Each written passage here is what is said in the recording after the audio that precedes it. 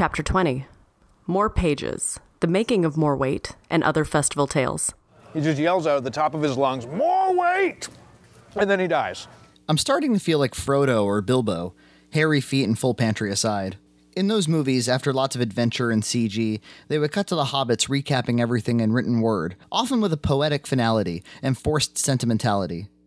The first edition of More Weight was printed and released in the fall of 2014. I originally ended the book around the post-production phase before we even had a festival release.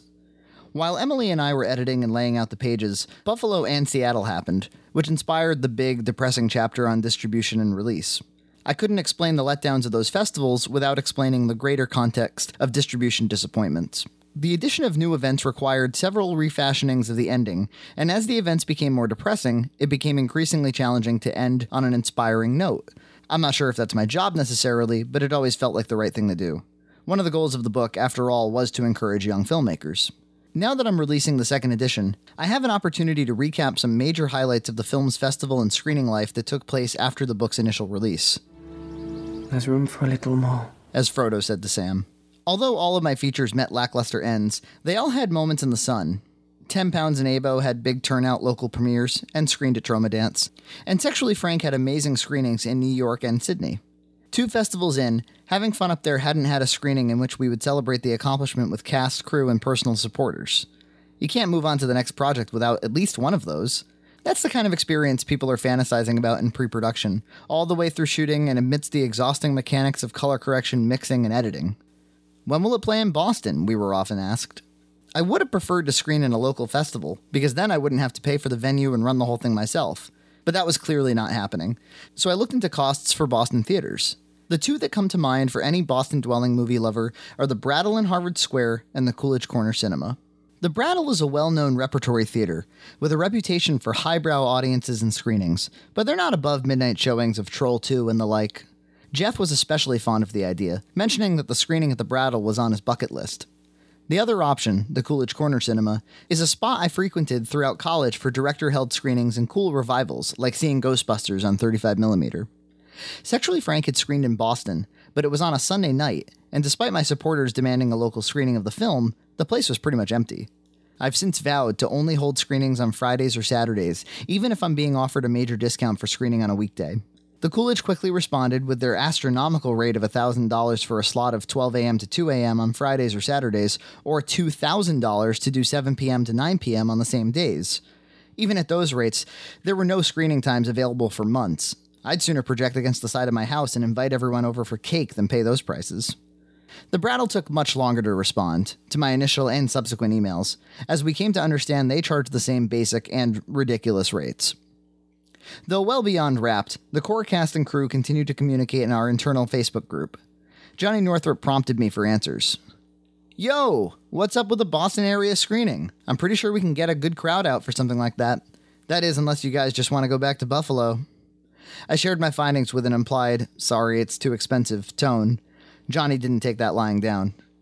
Maybe this is silly, but what about getting a hold of a projector and screen and just booking O'Brien's or someplace and basically having a giant party? Could even do something like an acoustic set of some of the songs from the movie. If we charged like $5 a head, we could probably at least cover the cost of the room, and sound would just be pumped through the PA. Definitely in the spirit of the movie. Even since 10 Pounds, I had a fantasy of screening one of my films after a pre-show of live independent music. Not quite sure why. Now I had an insanely talented musician who wrote and performed all music for the film offering to do just that. And why was I hung up on the idea of the movie playing in a theater? This was exactly the kind of variety of experience I needed from my 4th film. Having Fun Up There had been a first for a lot of things. Why not shake up the exhibition a little? Jeff and I agreed that it should be free, however, as we just wanted our friends to come and celebrate the accomplishment with us. I put out some Facebook feelers for where to pursue, and a few usual suspects kept being suggested. I doubted any of these places even had screens to project onto. I assumed we'd have to bring all the gear to turn a music stage into a theater, but a few places actually had fairly technical setups. Grizzled veteran musicians that they are, Jeff and Johnny offered to do the talking for me. Jeff warned me that the guys and gals who book these places can be snobby, rude, and unreliable, as if I didn't remember the ordeal at radio, and may not even open an email from an address they don't recognize. I charged forward and, to my surprise, did receive some prompt responses from a few venues, although they were all fairly unorganized in identifying the person who could help me best, so I bounced around the email planet for a few weeks. Of those who responded, a venue called the Middle East started to look the most promising. Johnny had played there many times, and it was a nice open space and it had its own bar and bathrooms for guests. I visited the location with Kyle one Friday evening and spoke to a nice young woman who was also very interested in filmmaking. She helped us navigate the management, and we almost had it booked. I filled Jeff in on my progress and reminded him that Johnny intended on performing a solo acoustic set. Jeff and I had our heart set on a rock show, in which Jeff would get to play, so he said he'd approach Johnny about it sometime. Meanwhile, I was invoiced an extremely reasonable $350 for 4.5 hours, 6 to 10 p.m., on Saturday, September 27th. Nearly poetic, as that was one day before the 1-year anniversary of the first day of shooting. It would be a cash bar, I'd have an opportunity to sell merchandise, the book and DVDs and Blu-rays, and there would be plenty of time for the Q&A and music. Although it was 3 months from happening, I wanted to get payment out of the way, so I visited after work one night with Nina and Kyle. I don't remember the last thing in my life that got lost in the mail, but when it comes to hundreds of dollars and beyond, I'm a real, I hand you cash money, you hand me a receipt kind of a guy. We weren't able to get there until about 7 p.m. because of our work schedules, and it wasn't clear where you would even submit payment in person. We walked past the dining booths, then past the bar. The entrance to the venue was on the right, immediately before you entered the kitchen, to the point that it felt like an only authorized personnel space, and made me think we'll need "movie this way" signs on the day. To the left was a little carpeted staircase that led to what appeared to be offices. I awkwardly followed them and found what looked more like a band practice basement than a space for administration, which made sense given where we were. It was covered in flyers, posters, outdated technology. I'm surprised the scene in the movie didn't take place there. A group of employees barely acknowledged my existence as I tried to find a surface to politely knock on. Jeff had set my expectations for this personality type, and he wasn't wrong. They didn't exactly have their customer service faces on. I was looking for the gentleman who emailed me the invoice. We'll call him Justin, for the sake of the story. "Hi, I was in the area and hoping to pay for a date I had booked. I've been emailing with Justin?" One guy gawked at me. The others ignored me. "Is Justin here? Or if he's not, is anyone able to accept payment on invoices?" "I'm Justin," the gawker spoke. He wore a black band t-shirt that wrapped tightly around his shapeless torso. He looked a guy in his 30s who refused the idea of being in his 30s. Again, I'm surprised we didn't cast him as the lead in our film. "Oh, great, so I didn't know you were coming and it's 7 p.m. "Yeah, sorry, I was in the area," I lied, approaching him with the invoice and the cash. I had made a special trip, but I was trying to appeal to what I assumed was a laid-back demeanor. Things went quiet. Then he went shameless on me, looking me in the eyes unmistakably. "What I'm saying is, it's 7. You should have told me you were coming, because it's time for me to leave, and now I have to stay late to do this." I don't like confrontation. Who does? But I don't cower in moments like that. I double down. I raised my voice about 2 dB. Nothing to bring the house down, but enough to balance the power dynamic. "I'm sorry to hear that, but I showed up to make sure the Middle East has been paid. I have the cash right here. I'm giving it to you." Like a hipster snail, Justin stood up and wandered over to a Mac Mini model I recognized from 2004. "It's going to be at least 5 minutes, he said tentatively, as if that news might cause me to call the whole thing off. "Thank you." And for that time, Tight Shirt Justin waited minutes for his Mac Mini to print a receipt on what I think was an inkjet photo printer. I assumed he was fixating on how much he hated me in our silence. "So it's a movie?" he asked me without looking at me. I assumed that was a judgment more than a question. "Yeah, it's a movie." "And then there's going to be music?" "Well, the music will open for the movie, I guess." Silence for a few moments. "Why is it free?" "I'm basically throwing a party." "Huh. So a free movie. With music." "Right." "Sounds cool. We've had, movies here before, but I can't remember one that was free to the public like that. That's awesome." Suddenly, Mr. Gen X was exhibiting some positivity. I proceeded to tell him what it was about, and he was genuinely interested. He gave me the receipt within his 5-minute estimate, and we left on polite terms, leaving me confused as to whether we were friends or foes. I clearly don't know how to interact with that dejected and cynical yet relaxed demeanor. As far as I knew, and evidenced by the preceding chapters, the Middle East screening would be the having fun up there finale. In the meanwhile, Aaron and I picked up Howowie as a regular weekly podcast throughout the summer. Emily, this book's editor, started her own podcast on the Red Cow Network, and she and I completed multiple formats of the book: audio, hardcover, paperback, ebook, etc. John, Nina, and I decided to take on a feature-length documentary as our next project about the astronomical expense of weddings. Nina and I mused about doing that for years because we weren't aware of another documentary like it, and it's a generally unspoken about nuisance in people's lives. I thought it would be especially fun to co-direct with Nina. She's been making films alongside me for over a decade, and I was excited to bring her voice in more, especially for something that didn't require narrative screenwriting or direction. My friend, former classmate, and brief star of Having Fun Up There plays one of the idea people. EJ Massa had been busy trying to accumulate his own media production under the name Excitement Bicycle, being the sole creator of short cartoons and hilarious camera reviews. By his request, I had been lending my voice to some of the cartoons, which was really fun for me. I would take 5 minutes to record his dialogue, and then about 2 weeks later, a great little cartoon featuring me would exist. When he heard about the documentary, he offered to shoot interviews or events whenever he was available, and I took him up on it. Kyle and EJ would man the camera, Nina and I would direct, John would be on audio, and when available, Hannah would show up to goof off. The shoots were easy, short, and often punctuated by a group meal. It was a change of pace from the harsh schedule of a narrative film. With the multiple podcast projects and new friends contributing new content, the Red Cow family was developing into a new creative paradigm.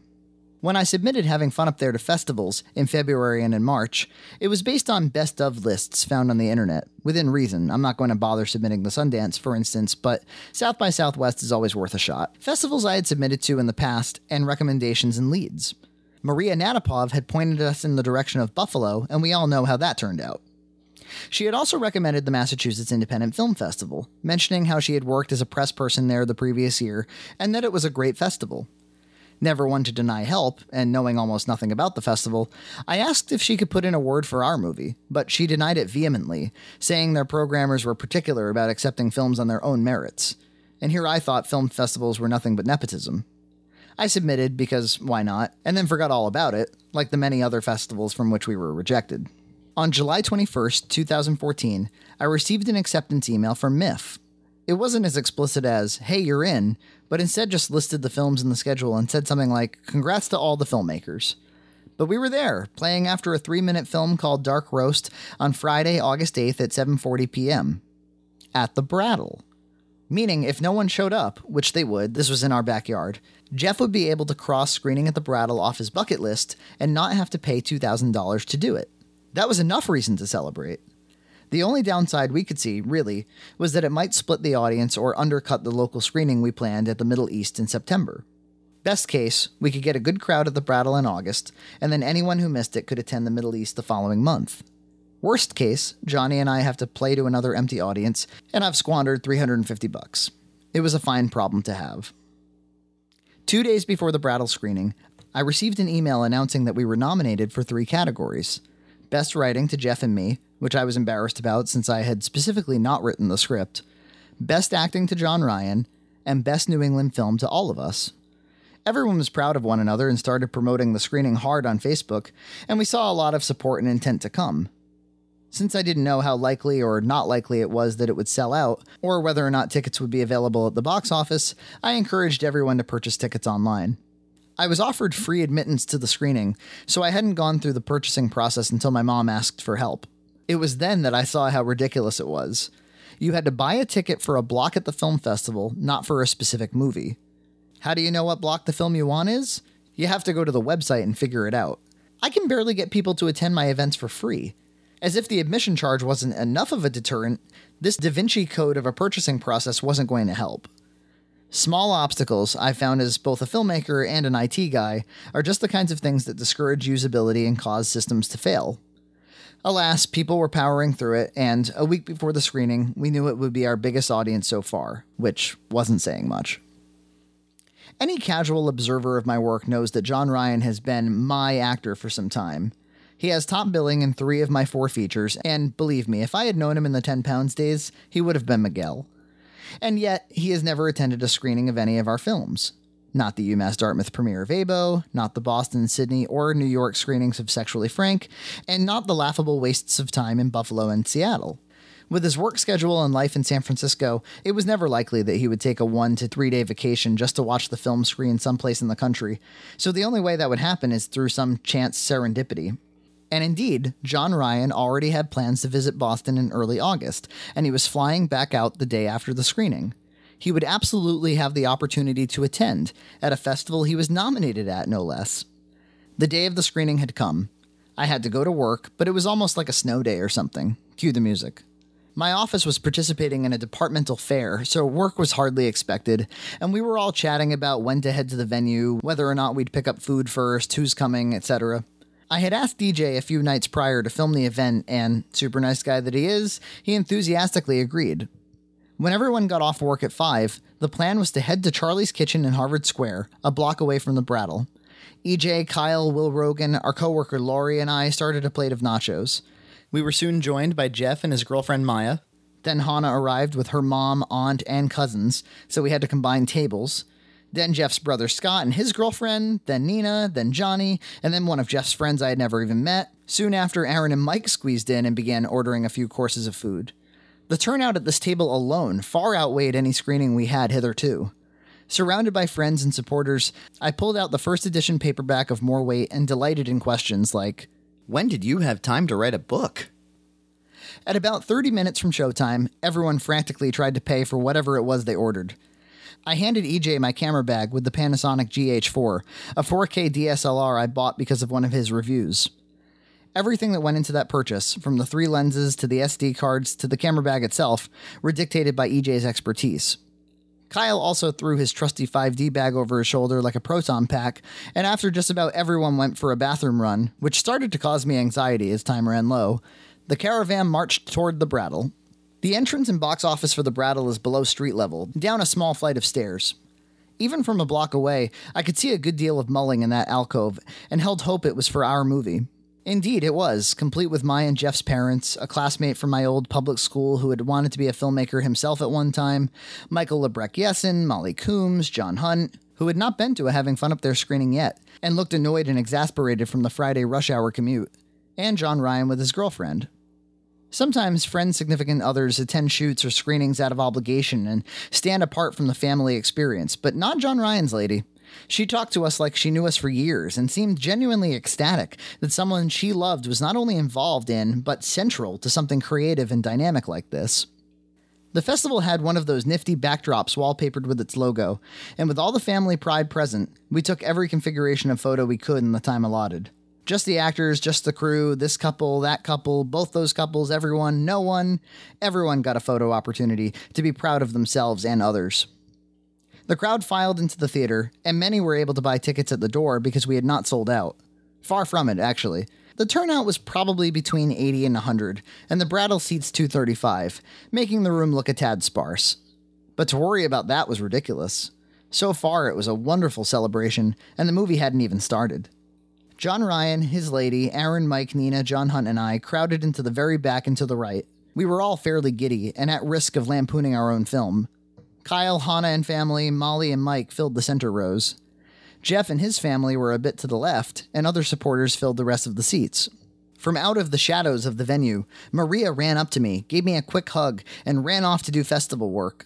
She was dressed formally in a yellow jacket, fulfilling her duties as festival interviewer, an art house April O'Neil, if you will.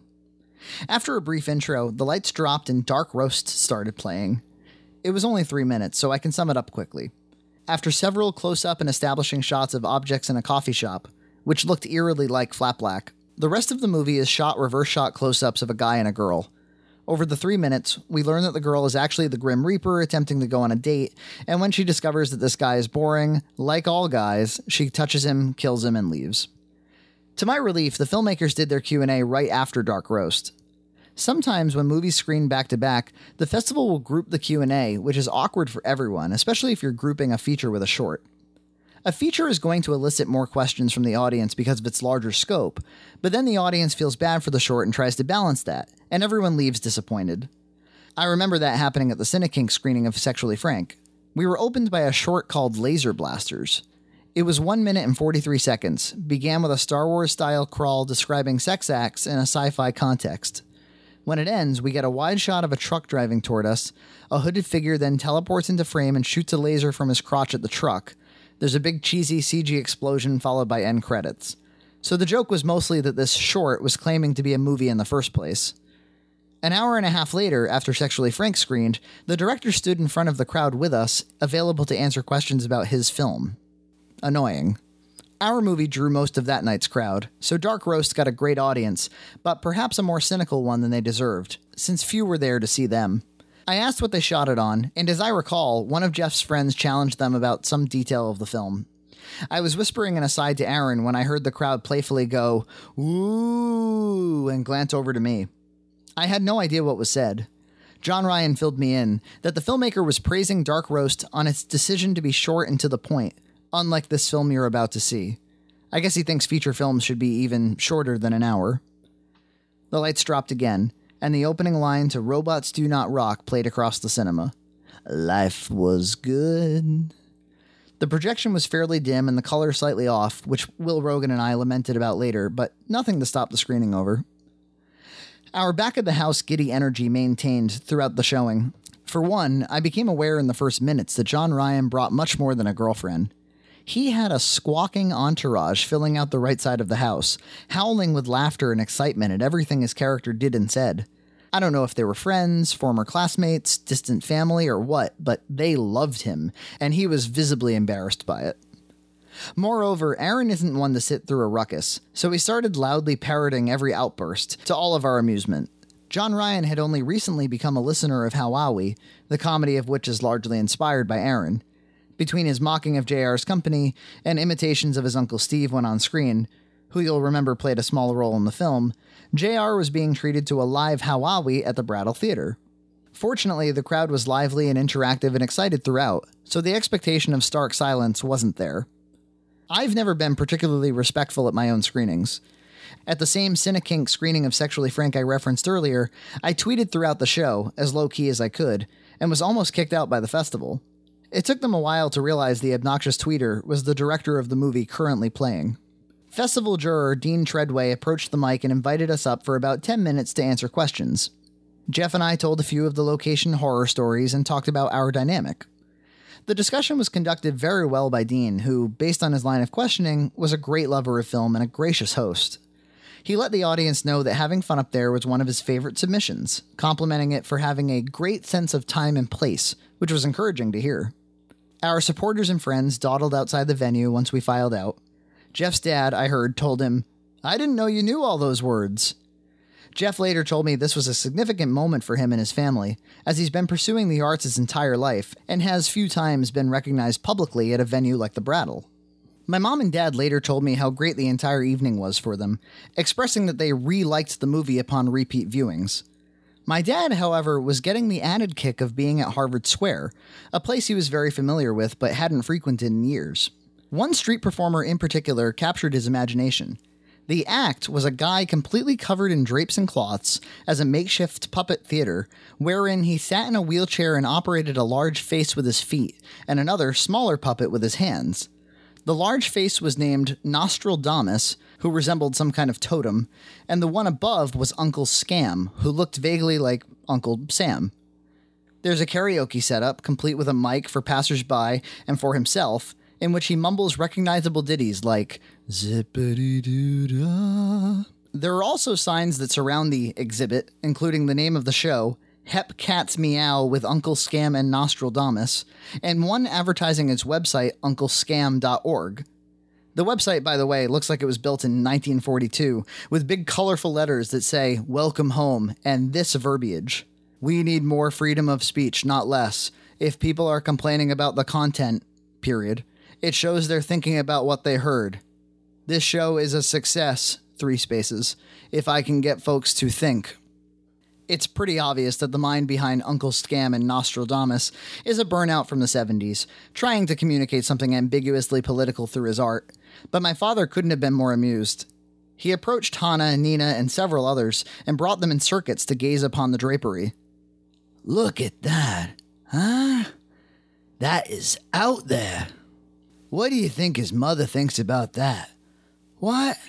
My son screened his movie at the Brattle Cinema. What does yours do? Oh, he does a show across from the GMC. Wow. Huh? What does the sign say? Huh? Uncle Scam? Look at him. He's in a wheelchair. Uncle Scam is in a wheelchair. How early in the morning do you think he gets there to set up? Huh? Early. I'm going to tell you something. That is crazy. I was, of course, busy during all of this, but got to hear about it later. My dad and I later looked him up on YouTube and really got to share how hilarious it was. Funny in the first place, funnier still by my dad's befuddlement. It was a fun reminder for me that though Uncle Scam and I may get different CAT scan results, our goals are probably not so different, relatively speaking. As Penn and Teller say, there's one show business, and Bach, Bob Dylan, Ron Jeremy, and the guy at the mall in the Santa suit are all in it. As festival press, Maria had the task of video interviewing us for their website. The first round was me, Jeff, and Kyle, repeating the same old stories and anecdotes, followed by a cast interview of John Ryan, Hannah, and Will Rogan, which I was far more interested in hearing. Maria, still conscious of separating her role in the film from her role at the festival, barely acknowledged her involvement as the lead female in the movie, which was especially sad in the cast interview. John Ryan saw this clearly, and insisted on reverse interviewing her with his phone, which was way cute. A sizable group of us went across the street to Tasty Burger to enjoy the high we were on from a great screening. We left around midnight, and I ran into Johnny as I was exiting. I asked him about the possibility of making the next screening a rock show and not an acoustic set. He politely mentioned that there just wouldn't be time to get together a band and practice. He promised me that the acoustic set would be fun, he's done this before, and I should trust him. I left it alone after that. Nina and I rode the T back to her car, accompanied by Will Rogan, who thought now would be a good time to talk about all the problems he saw with the film. His critiques were all valid, and he was very nice about them, using language like, "You're going to get better and better." But when I'm on a high like that and finally feeling victorious after so many obstacles, I wanted to feel good about myself and my art, at least until I went to bed. He didn't let me get away with it.